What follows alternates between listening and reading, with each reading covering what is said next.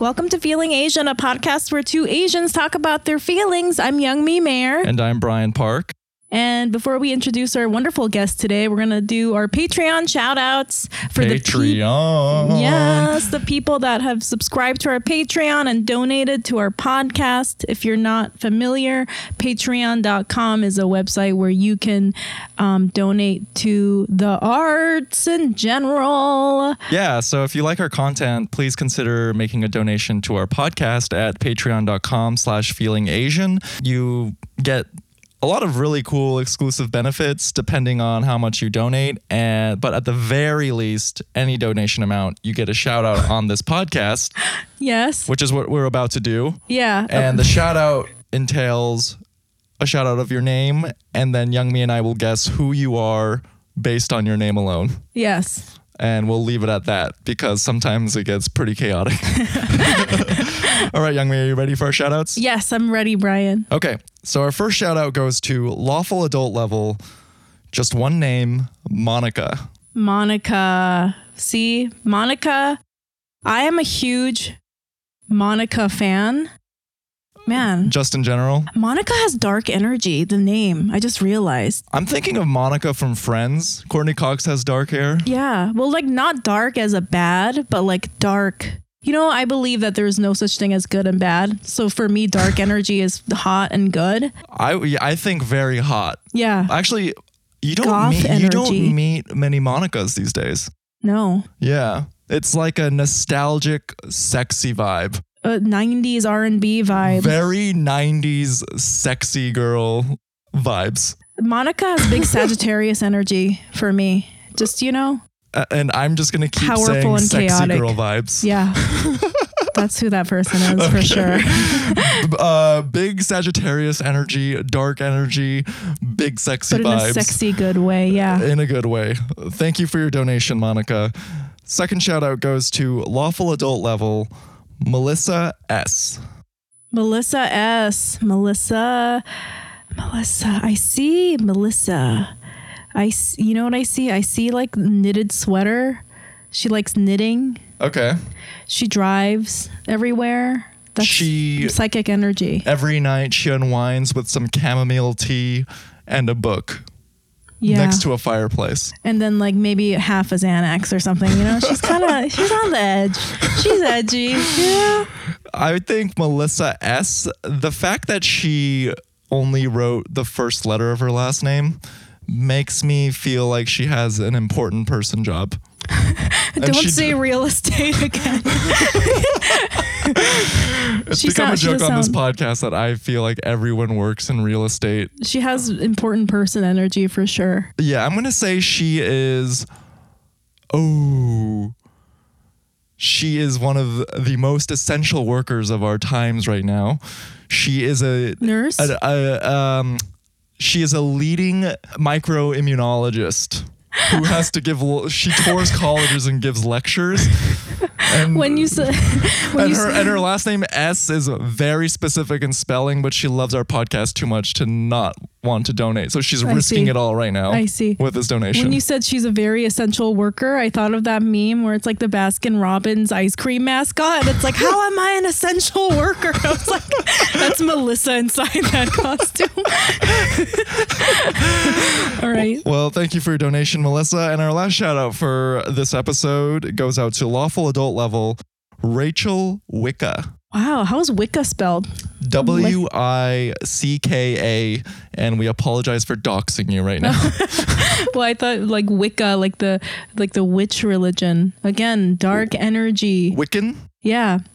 Different spelling, but let's go with it. So I think Wiccans practice Wicca, which is spelled different. I'm in a roasty mood right now. Rachel Wicca is a trust fund baby that lives in Bushwick, loves shopping at those expensive witch stores. She's a textile artist and her stepmom is Kamala Harris. And every other Instagram story is about crystal energies.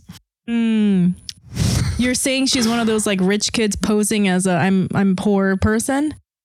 Yeah, which is basically all of Brooklyn, myself included. You guys, you want a stick and poke tattoo? Please, I can't pay rent.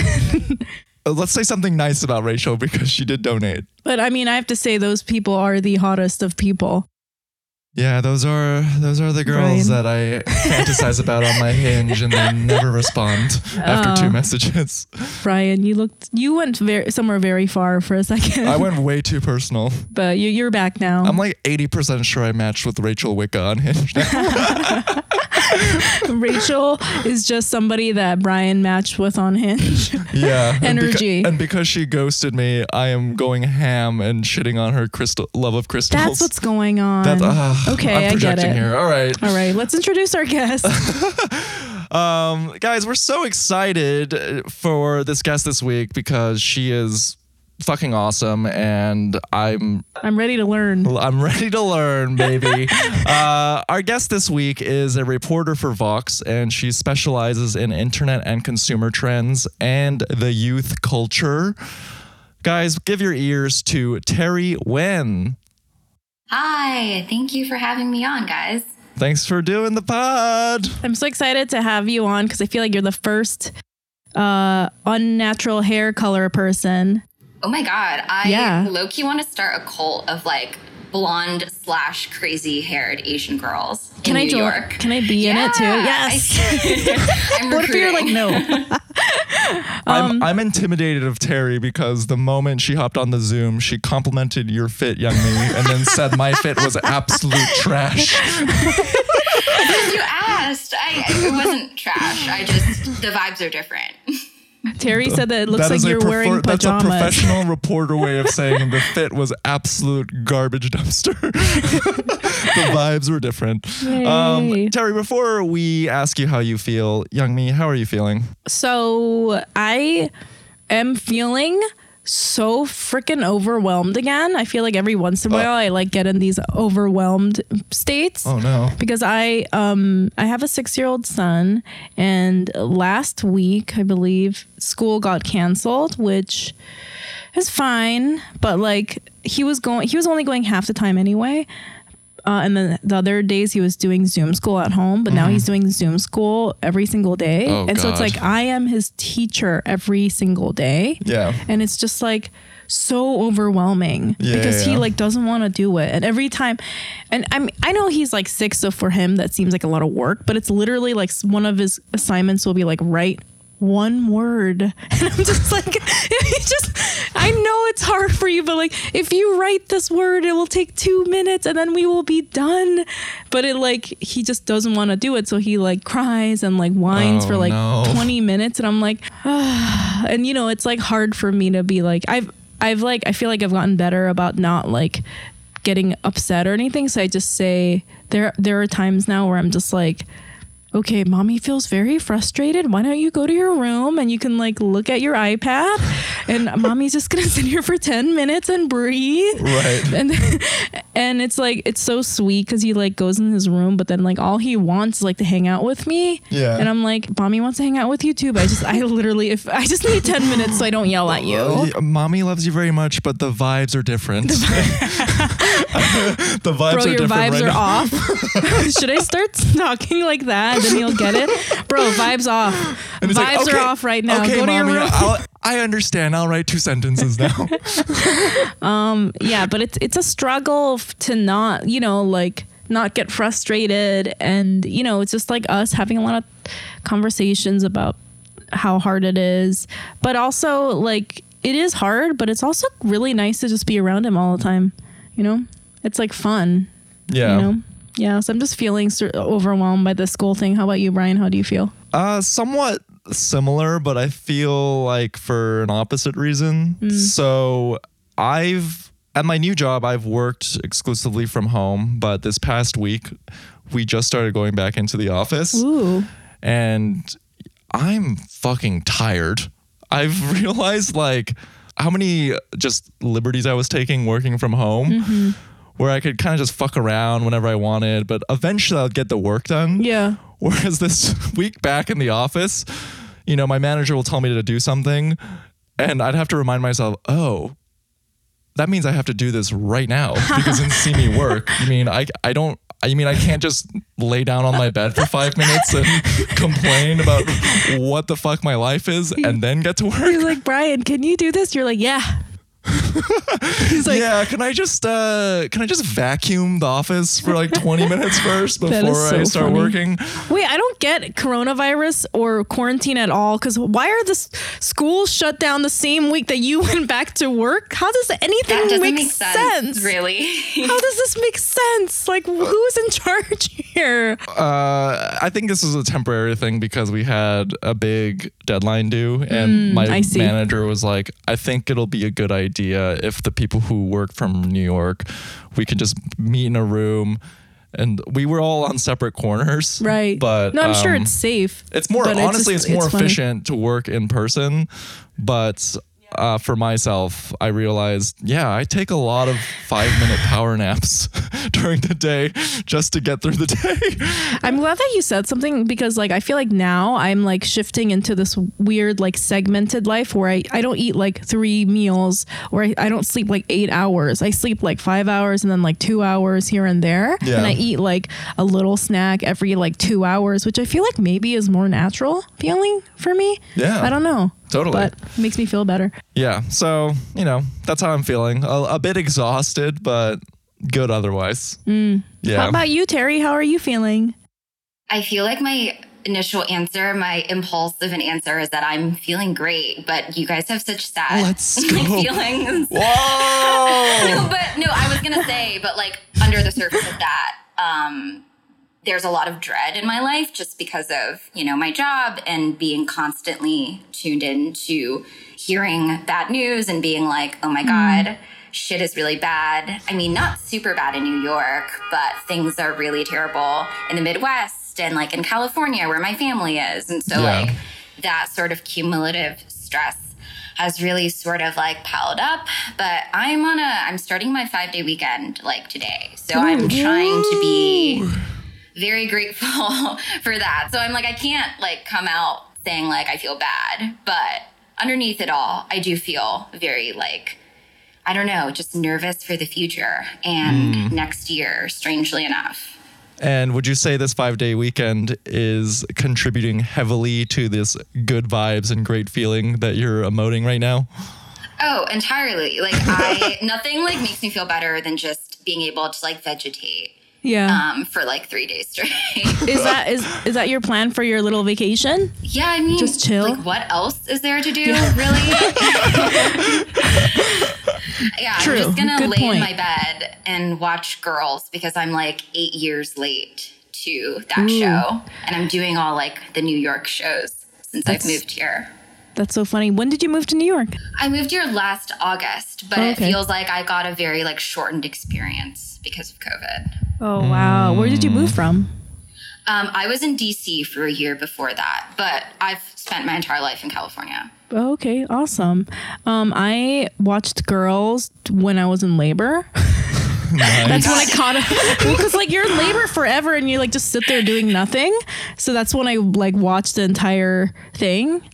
And I was like, I don't know if this was the right time for me to watch this. This is excruciating. Okay, so Terry, you recently wrote an article that I found incredibly interesting, and it touched on this recent election cycle. And you said that Vietnamese American voters, relative to other Asian American groups, skewed more in favor for Trump. Is that correct? Yeah, that, like, according to, like, whatever, like, surveys before the election, like, a solid percentage, like, I think it was, like, 48% of Viet people compared to 36% in favor of Biden, and the rest were undecided. And that was just really interesting because I remember, like, there were a lot of, like, Viet friends I had who were sharing that, and they were like, oh, my God, Viet people gotta do better. But I felt like it was a really complex phenomenon that like needed sort of unpacking, which was why I went ahead and sort of wrote that article, which served a little bit as like therapy for me, just because like I've always wanted to like put those thoughts I've had like on paper as to like why that is. Yeah. And what are the thoughts that you had on why that is. Yeah. So just based on talking to a lot of sort of like first generation immigrants who really clearly remember the war, like these folks are like my parents' age, so they're like 50 and older. Right. They're just really frightened of like socialism. And strangely enough, like Trump and the Republican Party have done weird but effective messaging that like Biden is a socialist, which like if you are like tapped into politics, you would know that like that is not the case whatsoever. Right. And just a lot of things get lost in translation with folks who don't have a lot of English proficiency.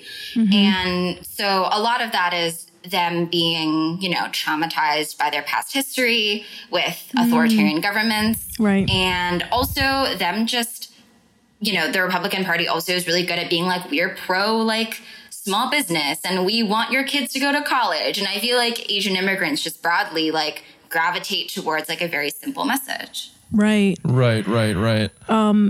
And that message, because of like their past trauma, is like ringing truer to them, or like something that they can relate to more than like for us when we're just like, no, these Republicans are obviously racist, and which is like kind of like more of an abstract feeling. Yeah, I also think it's like very historical that like when a lot of these immigrants came here, it was in the 70s and 80s, and that was like Republicans have been in power, and they always had the belief that Republicans were in favor of or wanted to support them, despite, you know, like Republicans have a terrible history of racism. But, you know, I feel like if you're an immigrant and you don't really understand the black-white dynamic in this country, it's like hard to understand. And so that was something I also learned. I feel like the Vietnam War is very unique and specific too, obviously, for Vietnamese Americans, because I assume the messaging of Republicans, like we hear this and it's like a very slippery slope argument that they like to make is, well, a vote for Bernie is a vote for socialism, and you know what's going to come next is communism. Like that's just an inevitable outcome. And I feel like that would hit especially elder Vietnamese Americans differently than it would compared to other Asian American groups. Yeah, that's definitely true. Like there are a lot of things that are wrapped up in like confusing English language for them. Like, for example, Medicare for all. They're like, oh, socialized medicine is bad, but like, you know, they might benefit from it. And they're not aware that like they qualify for these social services that like benefit their life. And I do think it's not just like Vietnamese Americans. I like looked into and talked to other folks like Taiwanese Americans, like folks from Hong Kong who are really worried about, you know, this simmering tension between their homeland and China. And they're also very like pro-Trump in that regard. And so the same thing has happened to like, and you know, like Latino immigrants from like Cuba, for example. So it's just like really interesting, similar parallels that are happening. Yeah, I think it's a very important point that you make with bringing up the immigrant experience and how much that has a role in playing in how people view politics, because their background, you know, like obviously a lot of younger people your age, like Gen Z in America, they like tout this like socialist mentality, and like a lot of people are falling into that. And you know, personally, as somebody that like identifies as like a socialist, I also think it's great. But then if you're coming from a country where that went awry and it went sort of south, and it turned out to like traumatize you and your family, that you have a very different understanding of what that word means. Do you know what I mean? So I could see how people would fear that. And I just want to say that I think it's like a very good point that you bring up the immigrant stuff, because it is not like the Vietnamese Americans numbers are slightly higher, but the like Korean American, like older generation people are very conservative, and they do vote very conservative too. And they're not far behind from Vietnamese Americans. Yeah, it's really interesting. I was looking at this kind of like chart that like freaked me out a little in the sense that like there were like 6 ethnic groups, and like every one of them had like a downwards trend of like blue and like an upwards trend of red. And it was like very gradual, but like that trend is probably going to go in the direction that we think it's going. Like if, you know, it's possible that like it can invert itself, but like, you know, Korean Americans, Chinese Americans, like Japanese Americans are like, they're becoming middle class people. They like maybe don't want high taxes. And so like that is also happening while there is this sort of like really interesting resurgence of people wanting like more socialist, more like policies that will help like pretty much everyone. So that's a really interesting sort of dynamic that's happening in our community specifically, I think. Right. It's like class solidarity, baby. In your research, were you able to interview younger Asian Americans too? Yes, I actually like know a lot of them tangentially, just weirdly through like Asian circles. So I'm like, I already know like what kind of they're dealing with. But yeah, there is like this generational gap, I think, that is happening across like, regardless of ethnic group, like it's kind of emerging between like people are being like, oh, my parents vote differently and I like vote differently. And like we're trying to like sway each other onto like whichever side. And that's just like a really interesting thing that's happening, I think. How do you feel? How do you feel like, okay, because I know that you're part of Gen Z. How do you feel like your peers? Do you think that they're super into politics, like just on average? Okay, I have a theory that it started with Trump because like I have a lot of, I guess I have friends in their late 20s and they were like, yeah, like when we were like your age, we weren't like super tapped in. But I do think like Trump just forced young people to think about politics. And I think like I'm on the older end of Gen Z, but like there are kids in high school who are like phone banking and they were like doing the March for Our Lives. And it's just pretty crazy that like when I was 16, I was definitely not thinking about politics because I think Obama was still in office and like, I don't know, I was being a teenager. Right. I guess that's like a good thing about Trump because I do feel like that's true. People are like way more engaged. When I was like in high school, it was George Bush Jr., the second coming of the Bushes. and I remember there was like this little like tick of people my age like starting to get into politics because he was so horrible. And I feel like Trump is just like an escalated version of, him. Now people love Bush. Now people are like the good old days. People forgot. Right. Because I remember when I was in high school, we were like, fuck that guy. Dick Cheney is the devil. Like we were like, fuck this. Like everyone knew he was he did 9/11. Like everyone forgot. That is a fact. 100% true. He did 9/11. So basically what's going to happen is 4 years from now, Donald Trump is going to start painting portraits of dogs, and then we'll just forget everything that Trump did. You're like, oh, I love him, man. He's so sweet. Look at how cute. That feeling when you're cute and painting. He's just tan. He's just extra tan, but he's like a good person. No, we will never forget. We will not let this happen again. I'm like shocked. Like, people are like, George Bush is so cute and like he's such a himbo. I'm like, no. What? No. He's a terrorist. Yeah, I think your theory is right. And I'd be interested to see how it plays out in the Biden presidency if we're going to revert back to where teenagers are just going to be teens and fucking skipping school and not phone baking. I hope that for them. Like, I hope that for myself. Well, like, I don't know. I just feel like I was in college when Trump got elected. And like, it just like shifted the dynamic from like the fall to like November. I remember the day like November 6th, like people were crying. And like I remember that. Yeah, it was really like people were crying in the dorms and like no one was like sleeping. It was just really weirdly dramatic. Don't you Where did you go to undergrad? Oh, I went to USC. Oh, I feel like USC is a school that has a lot of very low-key Trumpies.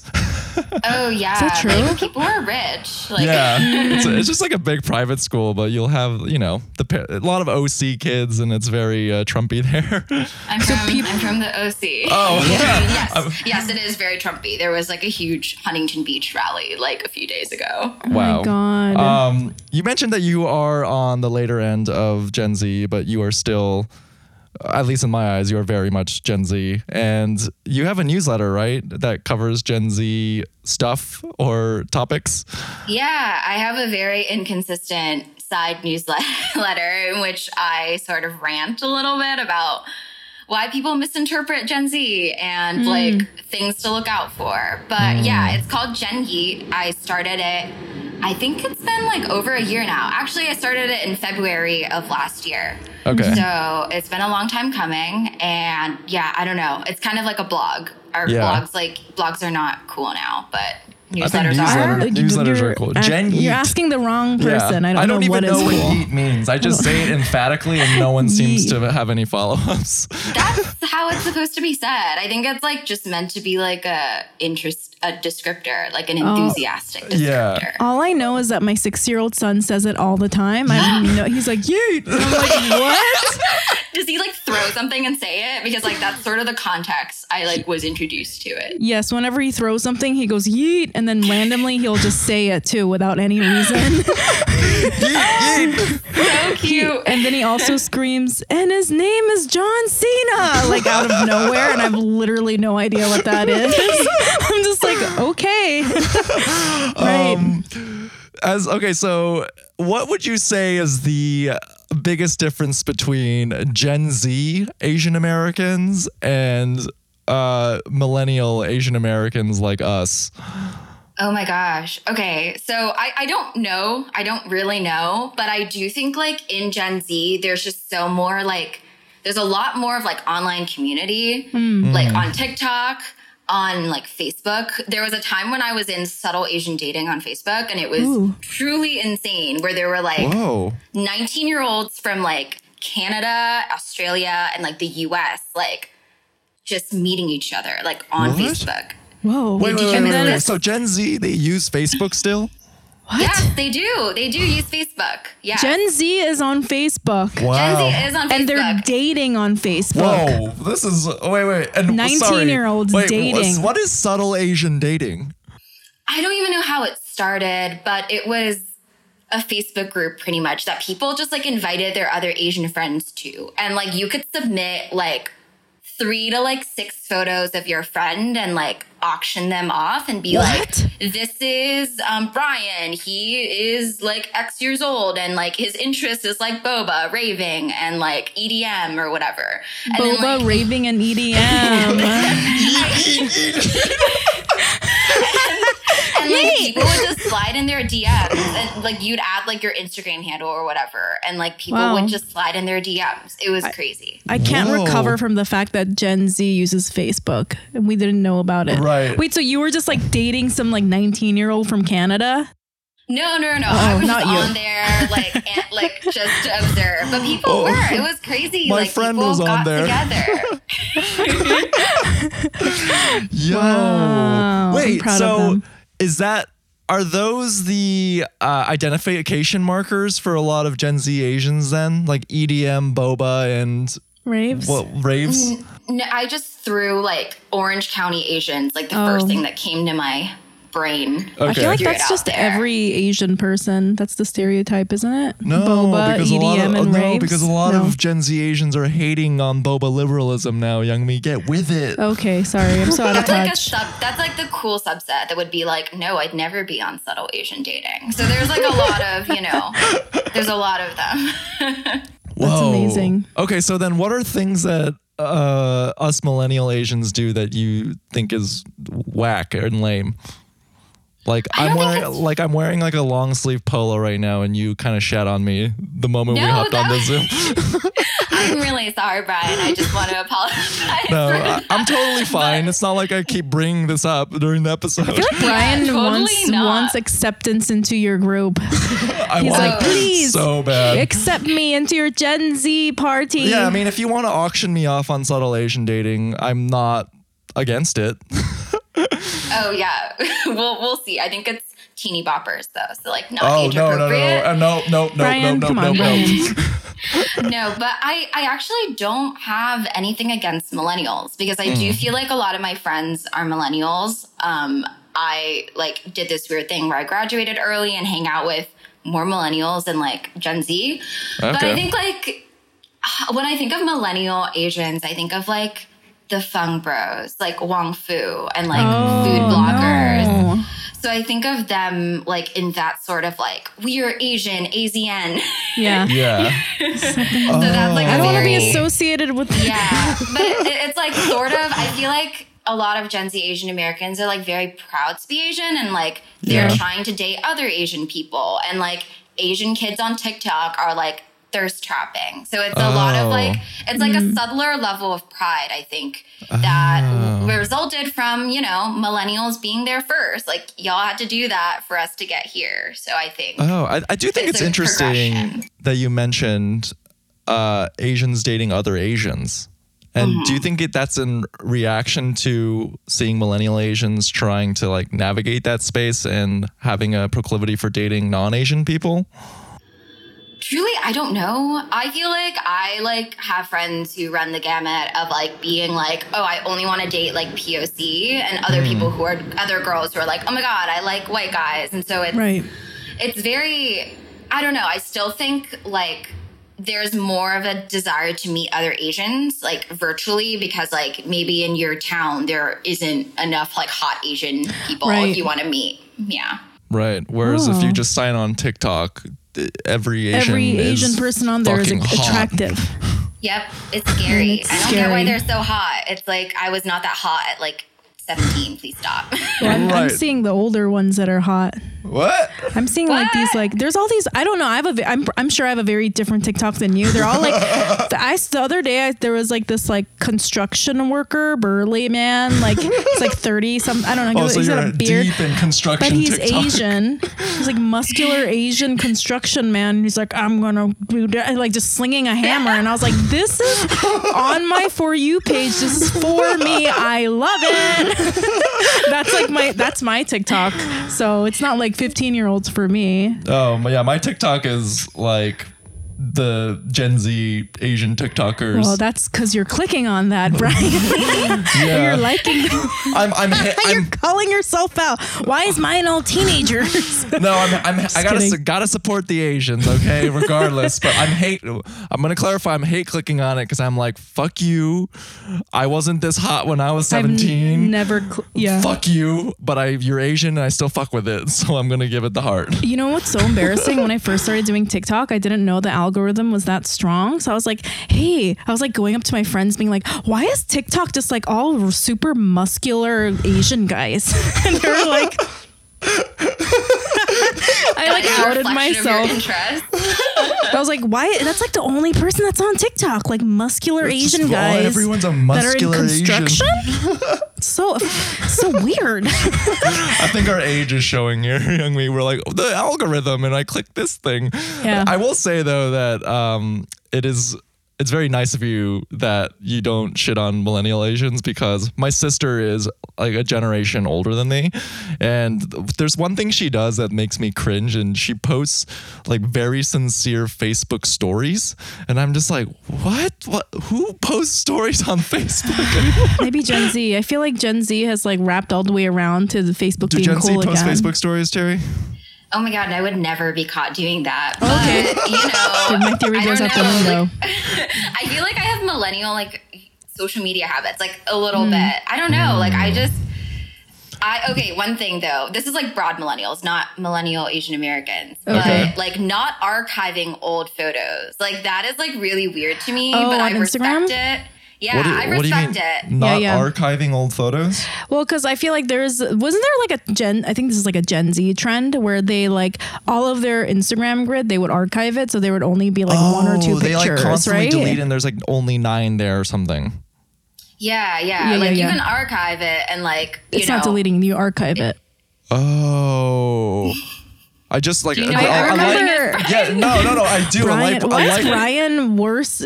Brian's younger than me. No, I know. I remember when that became like a trend and all the Gen Z people would do it.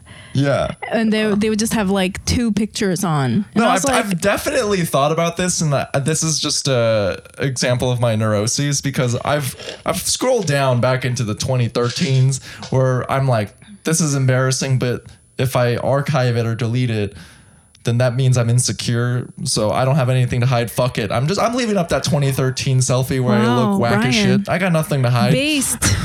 I respect it, but I would never do it. You know? Also, I was like so like undeveloped at like 2013, and I should probably not leave anything from that stage of time up on the internet. Damn. So do you leave your old posts up, Youngmi? Yeah. Yes. You got nothing to hide. Yeah.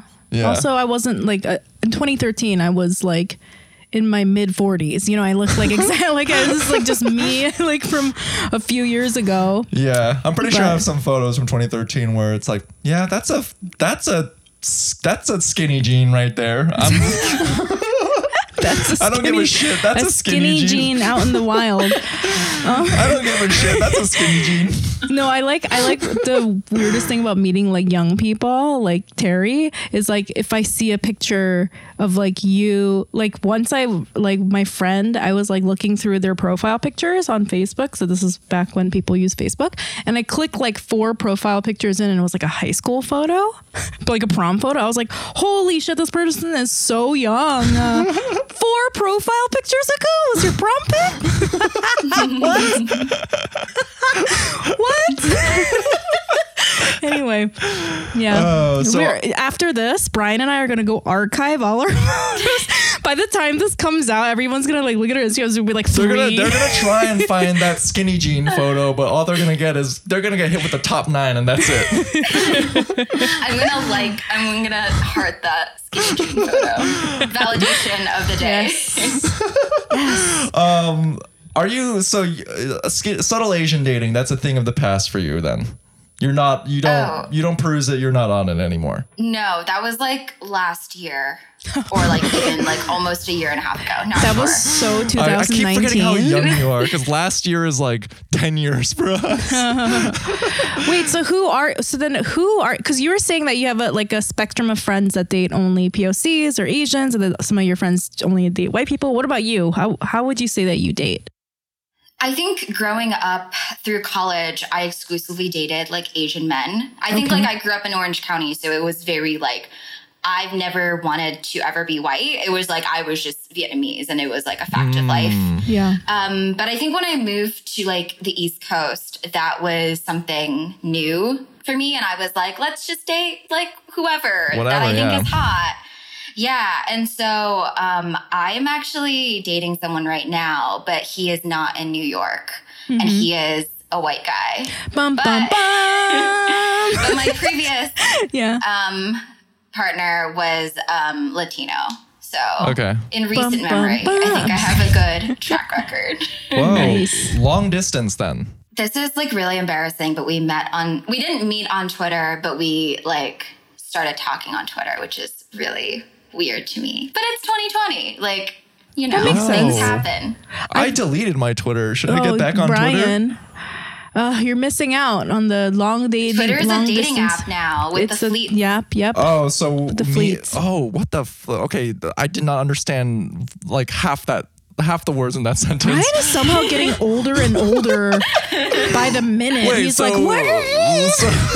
What? He doesn't even know what Twitter is now? What happened? So me sliding into the Instagram DMs, that's a relic of the past. I don't think so. I guess if, I don't know, like, I mean, on Twitter, there's like the same thing as Insta stories. So you can like slide into the same way. It's like cross-platform. Yeah. DM sliding now. Whoa. Wait, so she met you met your partner online or the person you're dating how did online? that happen? Were you just like liking the fire joke tweets? Like, I or like what your was going brain. on? Yeah, we actually were mutuals for like 3 years on Twitter, like before, like when I was in college. And like we both work in media. And so like we just talk a lot about journalism tea. And so, yeah, we just started DMing a lot. And then he came and visited me like in September, which sounds really bad, but it's really crazy. Whoa, this is a pandemic love story right here. Yeah, it's crazy. I mean, like, I feel like there's like all these stories about people like cuffing like really aggressively. And I think that's happening to a lot of my friends in New York. Yeah. Right. But I was just like, I don't want to get COVID. And so I was just talking to a boy I met online, and that was cool. Yeah. Yeah. I feel like I had like a few quarantine romances like over the internet, and then they all fizzled out. I feel like also I have had this like different reaction to quarantine where I've like been talking to a few people, and like it gets like sort of starts getting like intense, and then I'm like, no, like I like shut down. Do you know what I mean? Which is like the opposite reaction that a lot of people, like the cuffing people, have, where they're like, as soon as somebody's like, you're in there, you're like, ugh. Yeah, I don't even think it's like a relationship thing. I have a friend who is just like, I want a fuck buddy for the winter. And so she's just like moving quite aggressively with like being like, let's meet every weekend so like I can lock it down. So it's just like, there's crazy stuff happening. You just need somebody there with you. Yes. They want a body. Yeah. Crazy. Yeah. Oh man. I feel the clock ticking. I think this past week, I wasn't going on any dates. It's too late for Brian. I think the theme of this episode is too late for Brian. Period. I literally just sent a text to this girl yesterday being like, hey, you want to meet for a drink next Wednesday? And you're telling me, fuck, why did I even do that? It's not going to lead to anything. Too cold out. It's like in the weird 50s, like thanks to climate change, we're like, the New York is the subtropics. But so I think like you have like a week or two. It's not December yet. Brian, you got a week or two. You got to get on it. I really got to ramp it up. These skinny jeans are going in the trash. Baggy fits only. I'm here to find a partner for the winter. It's going to happen for you, Brian. I feel like it's going to happen. You really set your mind to it. So what was that like initially though, moving to the East Coast and like coming out of your, the comfort zone of dating in an Asian bubble and then meeting people from different cultures? Like, can you walk us through what that experience was like or what your feelings were like behind that? Yeah, I think DC was really weird because it was like lobbyists, like people, like journalism people, like military guys in Virginia, like that showed up on my Tinder a lot. And like just like, I think college students or like grad school students at like GW or like American University. So it was like a lot of white people and people like, I remember this weirdly happened at like a few times at the bars I went to, but people were like, you don't look like you're from here. Like not in like you're like Asian way, but it was more like, you don't look like you're from DC. And I was like, California. Yeah, I mean, like where are your Sperry's, Terry? Yeah, seriously. Yeah, but like New York was crazier because like I feel like in DC, like everyone was so ugly a little bit and like weird. And like moving to New York, there's like 5 blonde Asian girls who like have the same interests as me and like all read the same shit. And so it's like, it's good to be in like a bigger market. They're going to join our cult. They will. Like we're just gonna. We're gonna get them. We're gonna do a prayer circle or something. I don't know. Yeah. Wait. So I can't imagine what it's like dating in DC because I've only been there once and I was like, ew. And then it was just like I can't imagine. Did you go on a date with a lot of like political white guys? Actually, no. I tried to avoid them. I actually went on like quite a few dates with like Asian guys, and then I don't know. I was dating some like college interns, which, briefly worked for the 8 months I lived there. I heard it's a thing in DC that since everyone is, involved in politics, they'll frequently ask like, oh, who do you work for? Instead of what do you do? Is that true? Oh, I guess so. I guess I just made that up. I don't know. I felt like I was very much a hermit and was like, this city is below me. Although it's a great city. I have great friends there. Yeah. But yeah, New York was where I was aiming. So I was very thrilled when I got this job last year. Or else, I don't know, I probably would have just, been hot and sad in DC. Been hot and sad in DC. I feel like everybody that's like hot that goes to DC, they're like, I'm the main character. Yep. That's the sequel to Emily in Paris, is Hot and Sad in DC. We want to ask you this question that we ask every single one of our guests, and that is, what is something that you're proud of? Oh my God. This is a very stressful question in a lot of ways.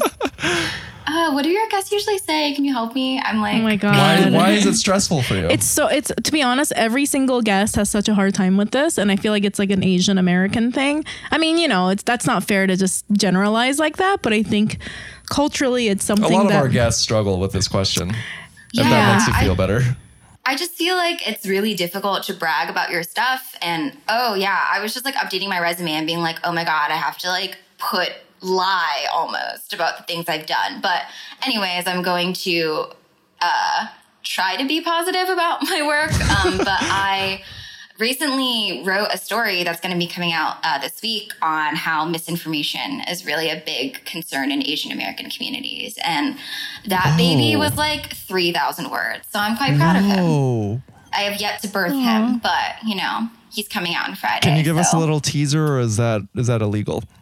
Oh yeah, I can. This will probably be out like by the time it's out, but it's about how there's been a lot of coverage post-election about Latinos being targeted for misinformation stuff, but this is also happening, across all the platforms that Asians use, like WeChat, WhatsApp, Kakao Talk, Facebook, on YouTube. It's just these platforms are so bad at handling English fake news that in foreign languages, it's just a whole nother animal that they haven't even thought of. And wow, really weird to me that I was the first person to write about this, and it's not even my job technically. So I was just really overwhelmed by being on all those angry Facebook groups with racist uncles yelling.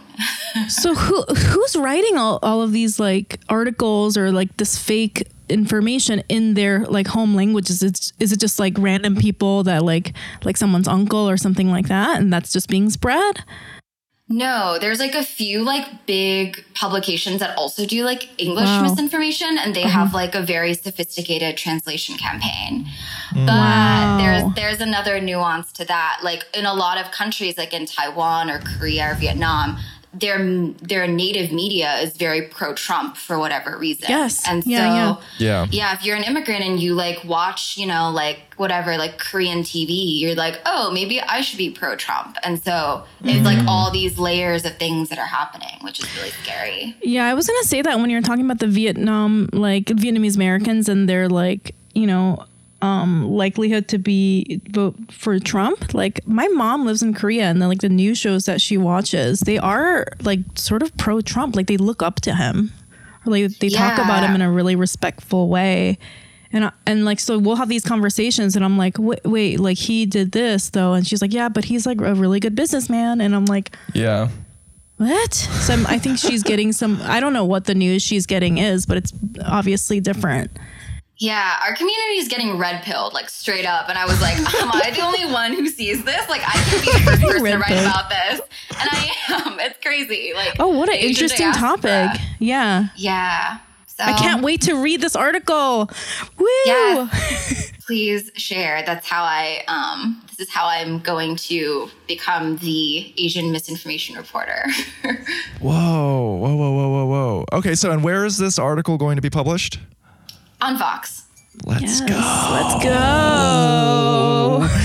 I love Vox. That's all. Basically, the only Netflix show I watch with regularity is their Explained series, or anything on YouTube. That's just snackable and edutainment.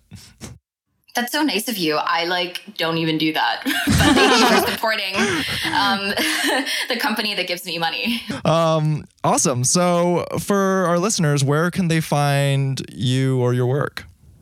Yeah, you can find me on Instagram. I'm at Nguyen Terry, and I am also on Twitter at Terry GT Nguyen. And you can go on Vox, and probably on every other day, an article of mine will be on the site. Yes. Yeah. I did some research before this episode, and just a cursory Google search of Terry Nguyen just linked to a lot of your work, which is I highly recommend for all of our listeners. Ooh.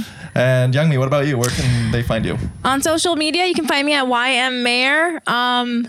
And how about you, Brian? It's I have nothing. I got nothing. And you guys can find me on social media at It's Brian Park. And if you go on my Instagram, you only find 9 photos. Archiving. And if you want to follow our podcast on socials, you can do so on Instagram at Feeling Asian Podcast. And if you're looking for a sound engineer for your audio projects, please hit up Sarah Pack at Impact. That is IM_PAKT.